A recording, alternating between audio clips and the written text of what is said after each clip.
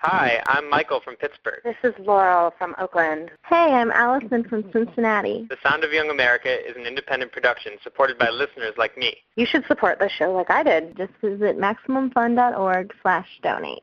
Live on tape from my house in Los Angeles, it's the Sound of Young America from MaximumFun.org and PRI, Public Radio International.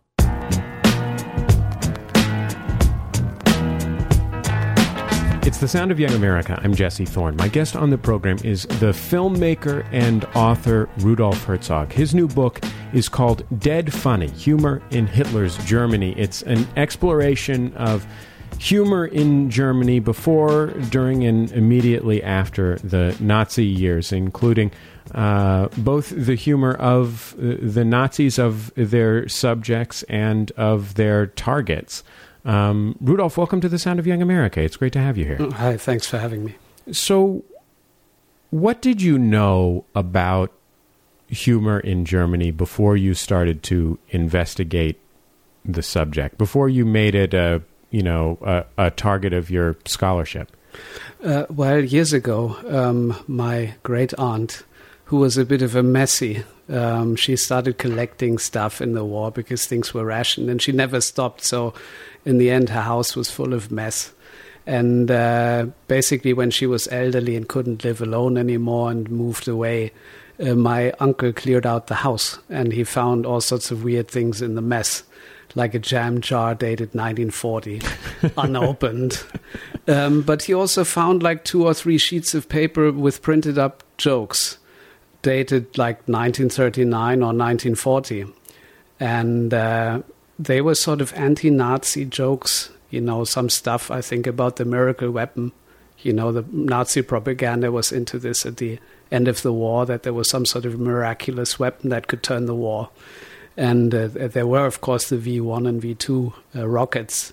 But there was also V3, according to this, which is a submarine with a rubber coating, which could erase England by going around. And there was also a 500-man tank, but with only one man inside, 499 pushing. And then there was the V1000, which is a white rag which you wave when the Red Army approaches. So this kind of stuff. And I sort of really wondered, did she write this? Was she some sort of secret resistance fighter or something? And then I kind of forgot about it, and later on I made a film about the subject because it sort of popped up in a conversation with a broadcaster. And then the book evolved out of that project. You grew up in Germany, in Berlin. What do you think Germans know about this subject? Because there were books of jokes published after the war. How do Germans who came up after this era think of the humor of that time? Well, first of all, Germans of a certain generation would have known about this. As you said, the first books that came out after the war were collections of anti-Nazi jokes. So these were very, very widespread jokes indeed. A lot of people told them. And so my grandparents' generation all knew about this. But I would say that people of my generation wouldn't really know about it. What was humor like in Germany during the Weimar years before the Nazis took control? Well, it was characterized by a lot of Jewish comedians. It was sort of the heyday of Jewish comedy. And there were some very good performers like Kurt Geron or Otto Walburg, who were basically most of them in Berlin. And of course, that all disappeared in the course of, the oncoming of the Third Reich. They were exiled, and some of them were killed in the camps. So, yes, and after that, you did have very few comedians who were outspoken against the Nazis. But of course, it had to be kind of between the lines. There was, for instance, Werner Fink, who was a Berlin comedian.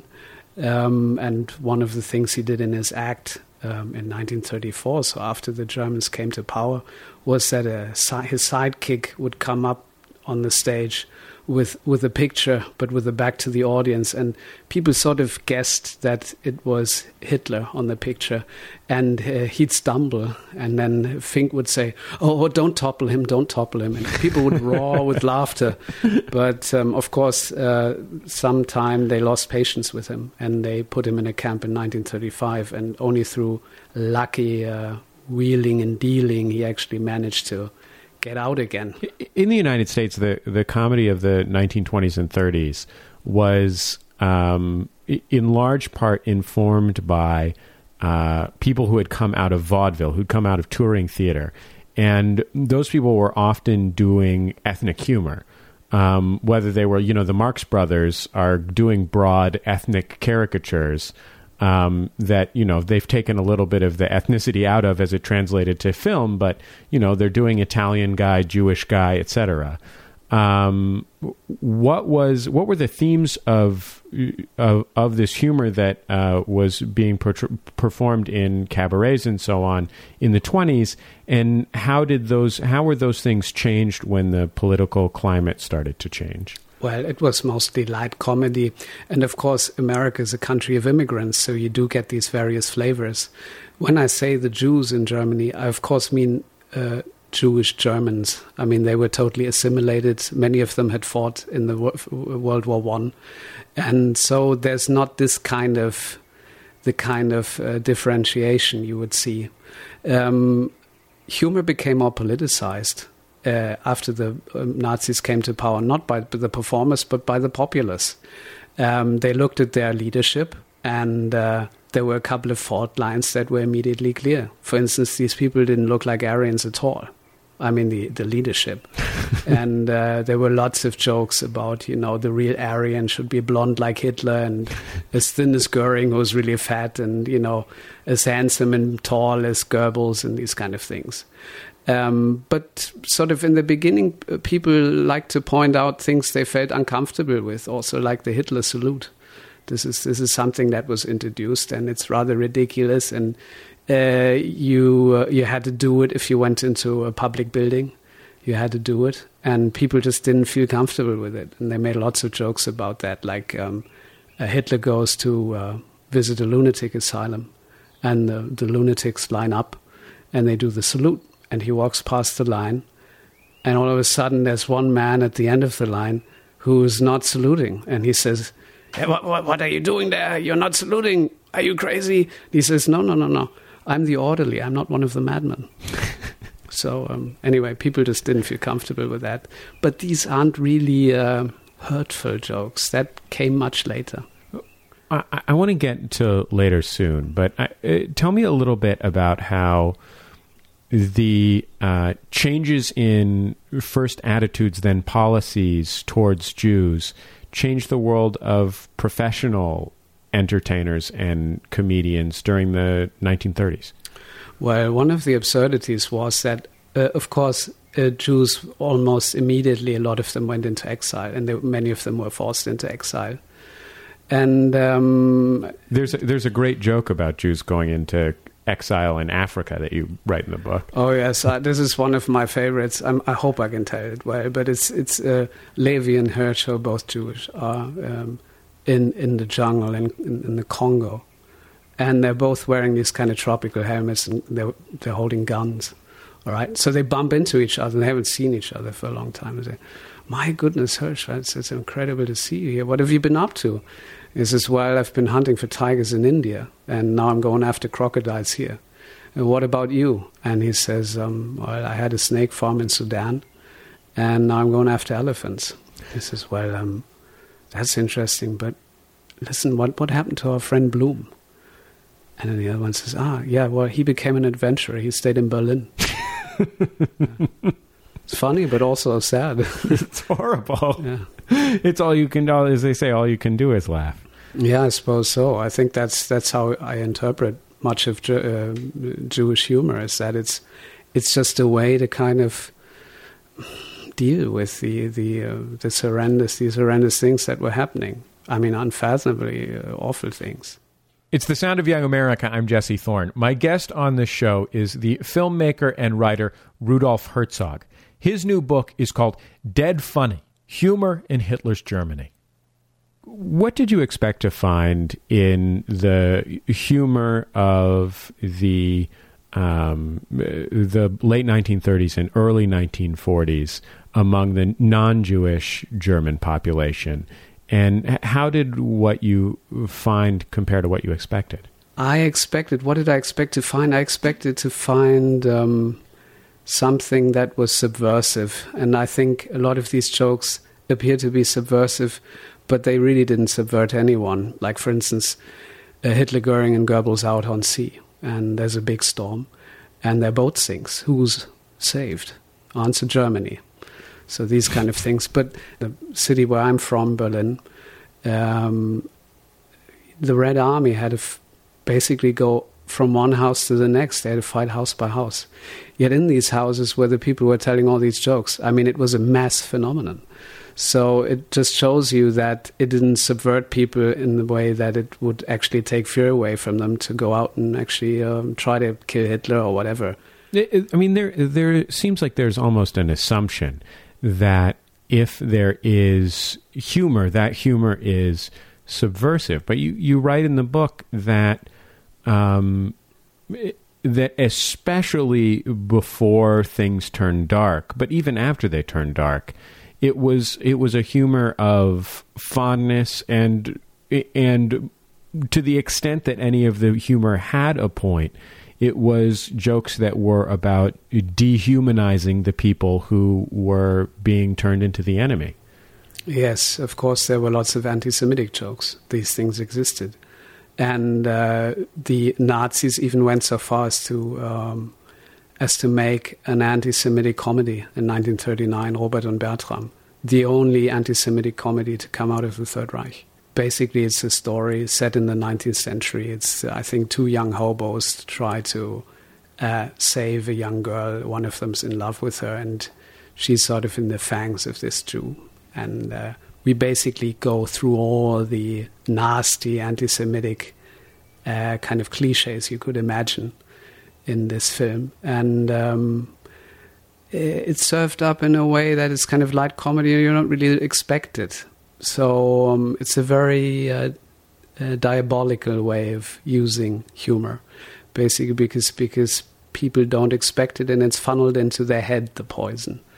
And it's probably no coincidence that it came out the same year as the other anti-Semitic films like The Eternal Jew and so on. So it sort of helped to pave the way for the final solution in the way that people just didn't care about the Jews anymore because of what they had seen. One of the, as you described it, essentially fictions of the post-World War II era in Germany was that ordinary citizens didn't know what was going on in the concentration camps. And in your research about humor seems to have sort of given the lie to that assertion. Yeah, I mean, as I said, these jokes were very, very widespread, and the camps come up in the jokes. I mean, there's, for instance, one where two men meet in the street, and one says to the other, "Oh my goodness, I'm so happy to see you. I thought you were in a camp." And I said, "Well, I'm out." And the other man says, "Well, how was it?" And he says, "Well, it was wonderful. I mean, we had coffee in the morning. They served us eggs. We did some sport. There was an elaborate lunch, and in the evening we watched movies." The man says, "My goodness, I mean, that's incredible. The other day I met Meyer, and he told me a completely different story." The other man says, "Yeah, well, but he's been taken back in again, hasn't he?" So, yeah, it's a sinister joke because in a way you see that not only did people know that the camps existed, but it's quite clear from the joke that the man has been worked into submission and that people were being, tortured there and couldn't get out anymore. So, and there were many of these jokes and they were widespread. So, yeah, the generation of my grandparents claimed that they didn't know anything about this, and it's quite obviously not true. Did you talk to anyone who was in camps about the humor that was going on there in that, just absolute darkest of places?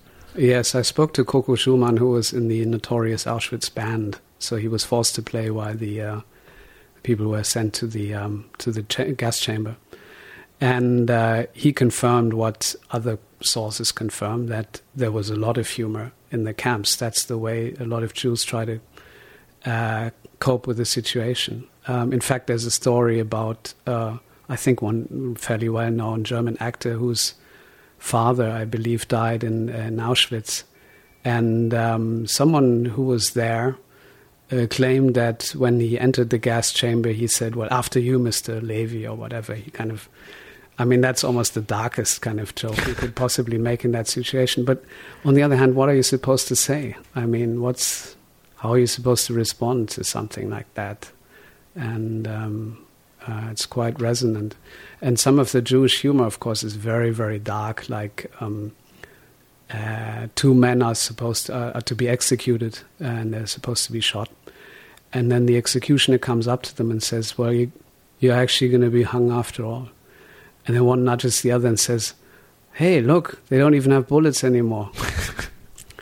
And of course, it's a dark joke, and it's in a way funny, but you kind of want to cry at the same time. And what's good about it, I think, is that on the one hand, there's no hope for these two protagonists because they'll die. But there's hope for the Jewish people because Hitler's mad plan isn't working out and he doesn't have any bullets anymore. So this way of kind of making yourself hope feel hope in spite of all these horrors is quite amazing. What do you see as the essential roles of the humor that you learned about during this time? What do you see those roles as having been? Well, in the case of the humor of the Jews or the German Jews, I think it's a way of coping with the horrors. In the case of the jokes I came across that Gentiles were telling, I think it's to a large extent a way of venting frustrations about what was happening. In the beginning, it was more about exposing fault lines, or you were a little bit angry that some brown shirts took your job away and stuff like that, and jokes were made about that. But when the wars turned sour, people were angry and worried about that. So it was a way of venting these frustrations, and in a way that you could even argue that it stabilized the regime, because once you've kind of shrugged it off with a joke, you didn't have to pick up a gun and go after Hitler. It feels like, especially those lighthearted jokes about the leadership are feel like a way of disengaging, of engaging small things so that you don't have to engage the big things. Yeah. For instance, there are very few jokes, if any, about Himmler. And I think that's quite interesting because they feared him, and he was part of all the stuff they didn't really want to know about. You see, knowing has to do with wanting to know. If you don't want to know something, you'll never know it. So I think that's quite important, because the information about the Holocaust and what was happening was there. It could be accessed, at least to some extent. There are also jokes to prove this. In Amsterdam, there was a Jewish joke going around about the gas. I mean, there were Aschauer and Kohn were the heads of the Jewish Council, and they were seen as collaborators with the Germans. So there was a joke about the Germans coming to them and saying, well, the Amsterdam Jews are going to be sent to the East to be gassed. And then they say, well, are you taking care of the gas, or should we supply it? So people knew about the gas. They could have known about it, but they didn't want to know. We've got more with Rudolph Herzog after a break. He's the author of Dead Funny, Humor in Hitler's Germany. It's The Sound of Young America from MaximumFun.org and PRI, Public Radio International. The Sound of Young America is supported in part by Ask Metafilter. Thousands of life's little questions answered. Online at ask.metafilter.com. And by VG Kids, printers of t-shirts and other merchandise for touring bands, radio stations, websites, festivals, derby girls, record labels, national brands, and all the rabble-rousers, hackers, and entrepreneurs in between. Online at vgkids.com. The Sound of Young America is a proud sponsor of Sketchfest NYC in New York City at the Upright Citizens Brigade Theater, June 8th through 11th. You can catch some of the best sketch comedy in the country, including past Sound of Young America guests, the whitest kids you know, folks from Marvel Comics, and the legendary Rejection Show. You can find more information about Sketchfest NYC online at sketchfestnyc.com. Welcome back to the Sound of Young America. I'm Jesse Thorne. My guest is Rudolph Herzog. He's a writer and filmmaker and the author of Dead Funny, Humor in Hitler's Germany. I don't know if you've ever seen this episode of Fawlty Towers where John Cleese as Basil Fawlty is an innkeeper. And, the premise of this program is that he's a horrible, horrible innkeeper. But he has guests who are German. And it's essentially a farce where the premise is that he is obsessed with not bringing up World War II. And, of course, just makes everything horrible at every turn. But I thought that while that is obviously a British television program, it's about something that's really significant in the aftermath of World War II, which is that what it's about is how can you possibly move on after something that is so as horrible as that. Yeah, I have actually seen that. It's very funny. Well, after the war, in the 50s, people try to get on with their lives and they try to ignore what had happened. And that was the stance. And historians of the 1950s, the German ones, their kind of take on it was that Hitler was kind of like a demon and that he had hypnotized the Germans to do all these things using propaganda and all these very modern tools. But, of course, if you look at the jokes and, for instance, Goebbels, who was the minister of propaganda, people were saying, well, his broadcasts are like Clubfoot's fairy tales, these kind of jokes. You see that people did see through the propaganda and that they weren't hypnotized at all. And, of course, it's very practical to call yourself someone who was hypnotized because the person who's hypnotized is not really responsible for what he does. It's the hypnotist. So that's what you really want. But, of course, that's a way of bending truth. And if you look at the humor, you see that that's just not the case. You spent more than 5 years with this subject. How has immersing yourself in something so difficult for so long changed you? Well, it was awful. I hated it in many ways. Yes, because it's like, you have to look into the abyss. You have to kind of, you can't blink, And, of course, it sounds interesting in humor and stuff, and it is, but you also have to look the horrors in the face of what happened. And they're worse than, anything you could ever imagine. I mean, it's just horrific. And I think I've done my part in a way. And I'm happy it's out, the book. And it's great.